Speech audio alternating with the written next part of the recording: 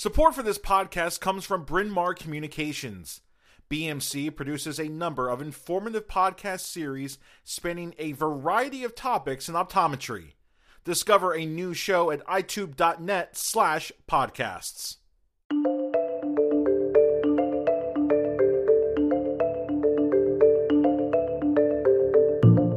Welcome to this episode of Modern Management of Vitreous Opacities. My name is Alison Early. I'm a cataract surgeon and comprehensive ophthalmologist with the Cincinnati Eye Institute, and I'm joined today by three amazing panelists. First, we have Walt Whitley, an optometrist with Virginia Eye Consultants. Hi, Walt. Hi, Alison. Thanks for having me. Looking forward to it. Second, we have Dr. Christina Weng. She's a vitreoretinal surgeon at the Baylor College of Medicine. Welcome, Christina. Hey, Alison. Thanks for having me. Good to see everybody. And finally, we have Dr. John Kitchens, also a vitreoretinal surgeon who practices at Retina Associates of Kentucky. Hi, John. Hey, Alison. Thanks for having me on the podcast. Before we get into our final episode of this mini-series, let's go over some housekeeping. Collaboration between optometrists and surgeons will be key to assisting some patients who are experiencing vitreous opacities. We are covering the full gamut of eye care, and we're all represented here on this panel today: optometry, comprehensive ophthalmology, and vitreoretinal subspecialty. In our first episode, we went over standardizing patient history in the form of a questionnaire and whether that would have any utility in our care of patients with vitreous opacities. In our second episode, we went over the nuts and bolts of a good examination and referral of a patient with vitreous opacities. On this episode, we're going to learn more about the surgical innovation for these patients. I'd love to start with you, Christina. If you could give us a little bit of a review of surgical innovations for vitreous opacities from your perspective. Absolutely, Alison. Happy to. So I think the first point to make is that the vitrectomy of today is definitely not the vitrectomy of yesteryear. We've made incredible advances. Even in my early career, I've moved through lots of different changes already, and every incremental change seems to bring about another improvement that allows for more efficient and safe surgery. Let me give you some examples. The first would be smaller gauge instrumentation. I trained mostly on 23 gauge. I used 23 gauge when I first started, and then I migrated to 25 gauge when that came out. And now a lot of us are using 27 gauge surgery. 27 gauge instruments are nimble, they're small, and yet the fluidics have been optimized so that they're also still really efficient. And of course, going smaller has some potential benefits for the patient. Sometimes there's quicker recovery. A lot of times there's less leakage after surgery. We might not even need sutures sometimes through our sclerotomies at the end of the case. A big improvement has been the cut rates. These have gotten faster and faster. You'll remember the cut rates of yesterday were 3 digits. And then, now we're cutting at 10,000, 20,000 cuts per minute. There's soon to be 30,000 cuts per minute coming down the line.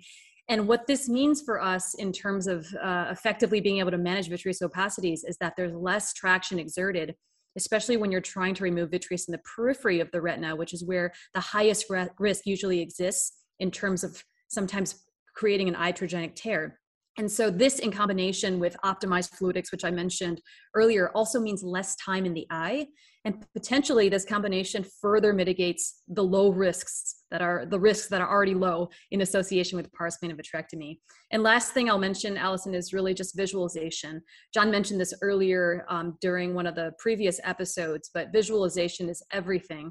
And a lot of times even on careful examination in the clinic with all of our sophisticated imaging technology, you won't see these vitreous opacities the way you will in the operating room when you're actually inside the eye. And so we have ways of being able to better visualize now. We have improved illumination, wide field illumination that really allows us to see the vitreous in detail. We even have heads-up displays now with various light filters that some people are using to remove vitreous opacities, and of course stains and dyes that help us also highlight what we need to remove in order to effectively treat these patients. You're so right. Retina surgery has really become so elegant and refined. I think those are really great points. John, do you have any comments on other treatments outside of surgery? Some patients might wonder about the possibility of laser treatment for vitreous opacities. What are your thoughts there? Yeah, listen, there's been a lot of talk in the last 4 or 5 years about laser options for vitreous opacities. Now, I will caveat this by just saying not done laser vitreolysis for the opacities. So I'm speaking only on what I've heard my colleagues say and what I've read in the literature. But I will tell you that so many times when we're removing vitreous opacities, it's not just about one Weiss ring or one vitreous opacity. It is a very diffuse problem for these patients. Many patients will say they see just like a sheet moving over their vision. They have multiple vitreous opacities. And that comes from the posterior hyaloid, where the vitreous used to be attached to the retina separating off. So Jeff Hyard did a great trial, and Jeff is a fantastic retina specialist in Boston, incredibly ethical, where they actually did laser vitreolysis for Weiss rings, and they found that symptomatically patients, about 55% of patients had improvement in their symptoms. But that won't take care of that more diffuse phenomenon that we see. A colleague of mine here in Lexington, anterior segment surgeon, did do some laser vitreolysis on pseudophakic patients to see if he could help, and he was really quite frustrated with just how long it took, because you have to, the floaters or the vitreous opacities are mobile. And so what you have to do is you have to wait till they settle, and then you target them and you blast them with this YAG laser and it moves them. And then you have to go wait till they settle again. And it can take an hour or more to successfully laser vitreous opacities. So I would tell you that laser vitreolysis, I think at this point right now is not as effective as a vitrectomy. And Christina can tell you, our patients, I tell patients 95% chance they are going to be drastically better after surgery than they are before. And I just don't think we achieved that with the laser vitreolysis.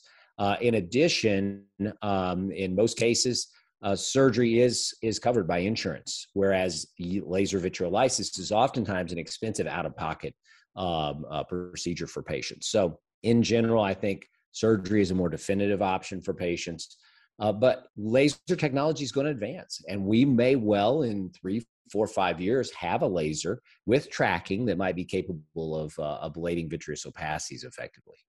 Great. Well, you heard it here, everybody.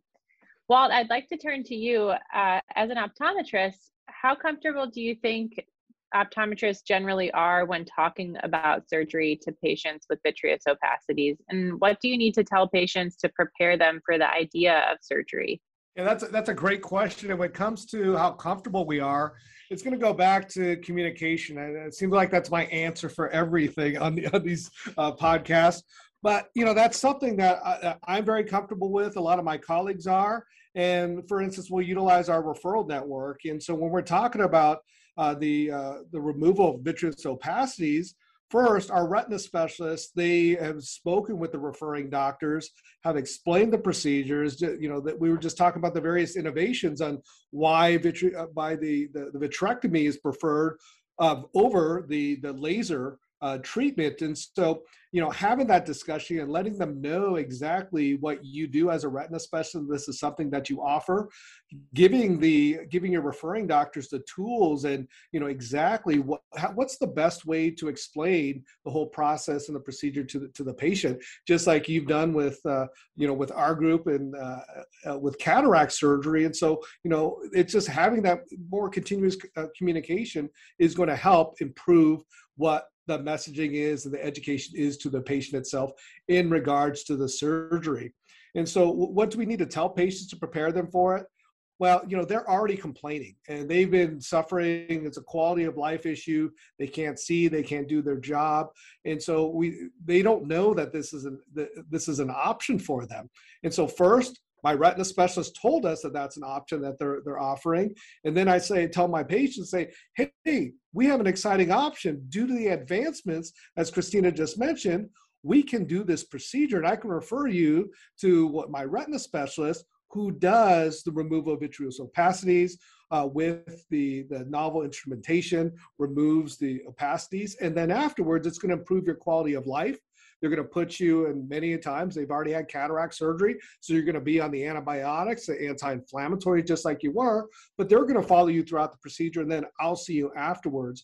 And so I'm not going to go into the detail about it, but I'm just going to give them, hey, this is your problem. This is the overview of how we do it. I'm going to refer you to the specialist and I'll see you afterwards. And that's essentially what I do tell the patients. But I feel most of my colleagues are becoming more comfortable with removal of vitreous opacities, but this is an opportunity for retina docs to reach out to their referring docs as well. I think you're spot on with that. Christina, you talked a lot about how the surgical techniques have evolved and changed and improved over the years. Has that affected your threshold or criteria for offering a vitrectomy to patients with vitreous opacities? Yeah, it surely does, Allison. Remember that everything that we do or don't do for our patients, there's a risk that has to be weighed against benefits that they will gain as a result of the surgery. And as that risk has come down, as our technology has become more refined, more sophisticated, I really do feel more comfortable now offering this type of surgery for those patients who truly need it. And like John said earlier, these are some of our happiest patients. And of course, people are always nervous, and you know, you should have a threshold. Obviously, you can't take everybody with vitreous opacities to surgery. People get nervous because they generally do start at very high levels of visual acuity. But remember that visual acuity doesn't always equate to visual function, and those symptoms truly can be debilitating for them. And so if there is a safe and effective way to help them for the appropriate patient, I think it's a really great option, especially nowadays. Fantastic. John, I'll wrap it up with you. Is there anything new on the horizon for surgical management in these patients? Well, I'll tell you, one of the newest technologies that we've just had in the last 6 months is higher speed cutters. Christina mentioned smaller gauge cutters, and 27 gauge certainly is just so minimally invasive. But now we have 27 gauge and 25 gauge that are 20,000 cut per minute cutters. And so why is that number that so important? Well, the higher the cut speeds, the more rapid your vitrectomy is going to be, but also the smaller amounts of vitreous you're cutting up to suck out of the eye. So the less traction there is in the peripheral retina, meaning less chance for retinal tears and detachments to occur. Getting more efficient surgery, safer surgery, as Christina mentioned. So right now the cut speeds, but I think we're going to have some things with visualization, particularly with digital visualization that's going to be coming forward. And then eventually we may have ways to better identify vitreous in clinic with diagnostics. And then once again, like I said, the potential for, possibly a less invasive procedure, like a laser procedure, if we have that technology that catches up with what we need it to do. Really great. Thank you all. Let's take a break, and when we get back, we'll have a chat about patient selection.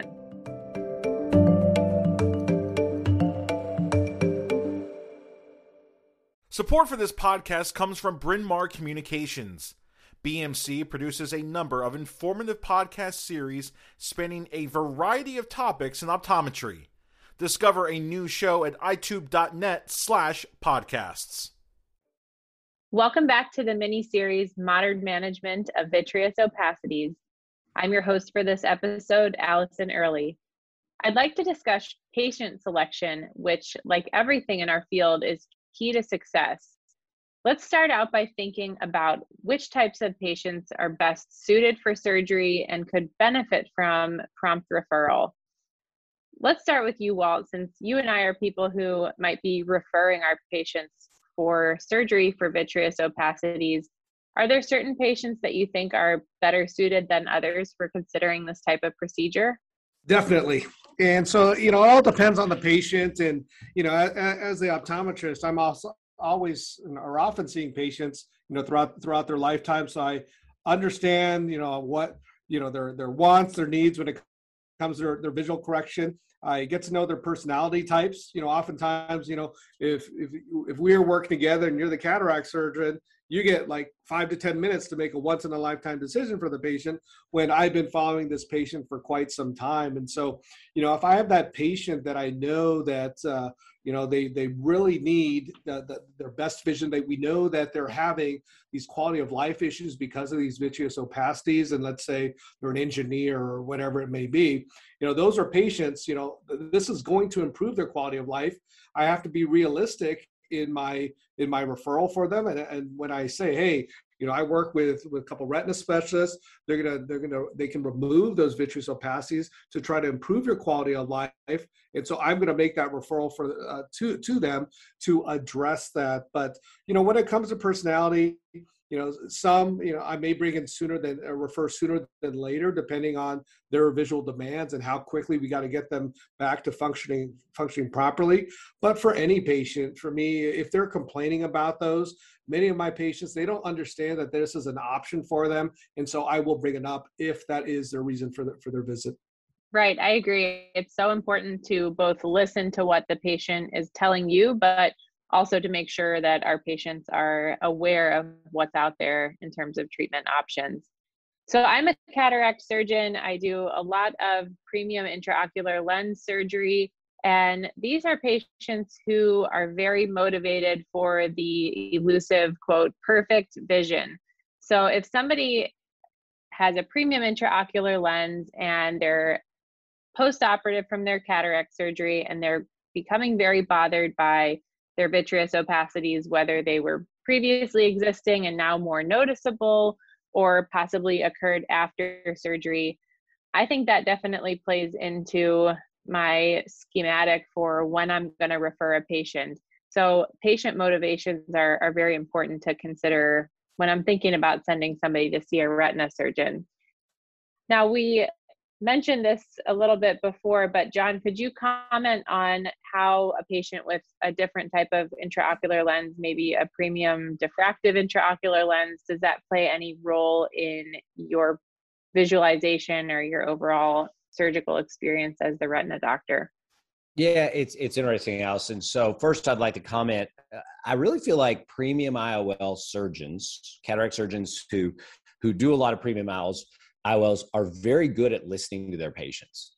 And I think it's because they have to troubleshoot these patients' problems when they have them. And so I find that really good premium IOL surgeons actually send in some of the patients that are most appropriate for removal of vitreous opacities, because they've really listened to the patient and they've elucidated this is a patient that's bothered by this and they can be helped with it. So just an aside.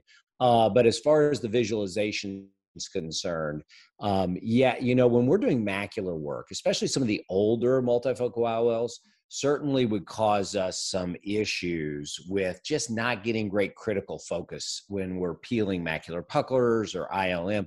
When doing a core vitrectomy to remove vitreous opacities, the visualization, it doesn't have to be as crisp and as high mag as when we're working on the macula. So these lenses really don't affect us. Some of the newer lenses, like the diffractive IOLs, they really are absolutely great to operate through. And I've had no problems with some of the newer generations of IOLs, even when it comes to macular surgery. Bottom line, for vitreous opacities, not a problem. That's great to know, and definitely something that I will keep in mind as a cataract surgeon. Let's turn to you, Christina. Do you consider patients' prior surgical history and ocular history when you're making a decision about whether to perform surgery on somebody with a vitreous opacity? I definitely do, Allison. I think it's really important because, again, these are patients who often will start off with good visual acuity, and they're usually coming to you because they're so sensitive and bothered by those opacities. You want to make sure they have a top-notch outcome. So it makes me a lot more hesitant, although it's not a complete contraindication, for them to have some other ocular comorbidity. So let's say someone has advanced glaucoma, they also have an epiretinal membrane.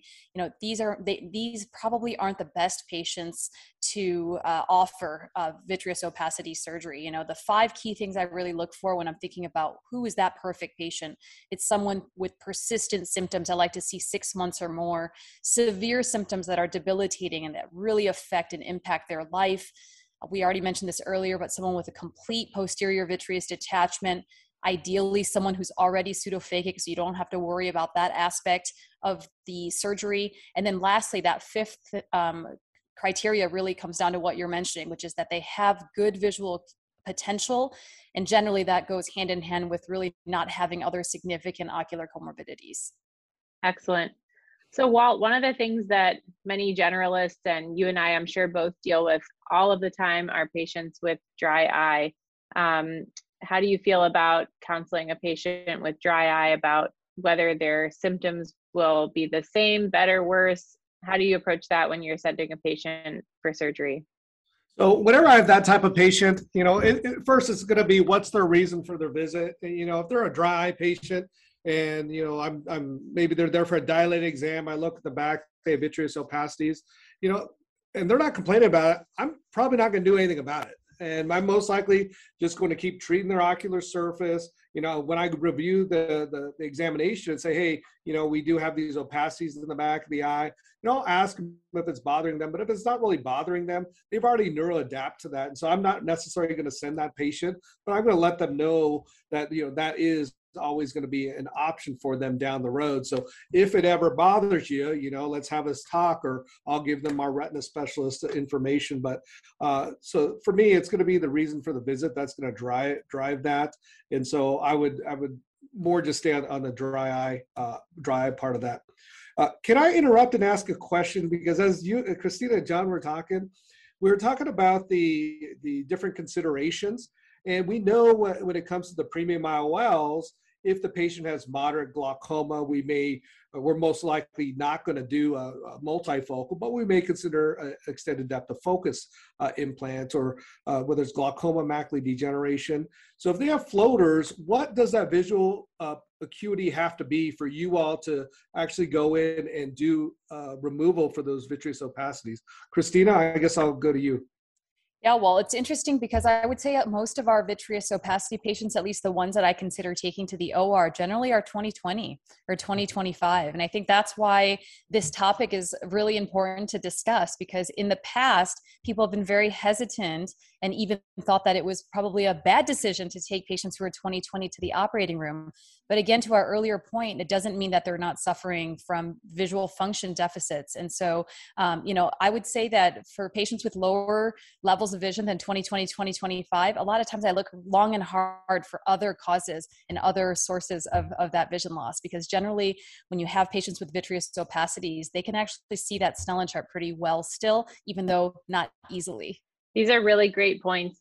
As a cataract surgeon, I am very well aware that my patients may have an increase in their dry eye symptoms immediately following cataract surgery. John, is that something that you encounter after vitrectomy? It's interesting, Alison. It really isn't. Where we make our incisions 3.5 to 4 millimeters back from the surgical limbus through the pars plana, small incision surgery, or not incising or taking down the conjunctiva, really lends itself to good preservation of the ocular surface. So we don't seem to see some of those dry eye issues. And if anything, if a patient has a mixed mechanism for decreased vision or visual symptoms, we certainly want to sort out the dry eye business before we go after the vitreous opacities. But sometimes if you can just take away one of those two problems, remove the vitreous opacities from the equation, their dry eye actually becomes more manageable for them. Excellent. Well, if anything, I think we've shown here today how important a multidisciplinary approach is to patients with these types of complaints. That's it for this episode of Modern Management of Vitreous Opacities. Go back in your podcast feed to listen to our conversation about patient history, which was moderated by Dr. Kitchens, and our talk on examinations and referral, moderated by Dr. Whitley. On behalf of the panel, I'm Alison Early. Thanks for joining us.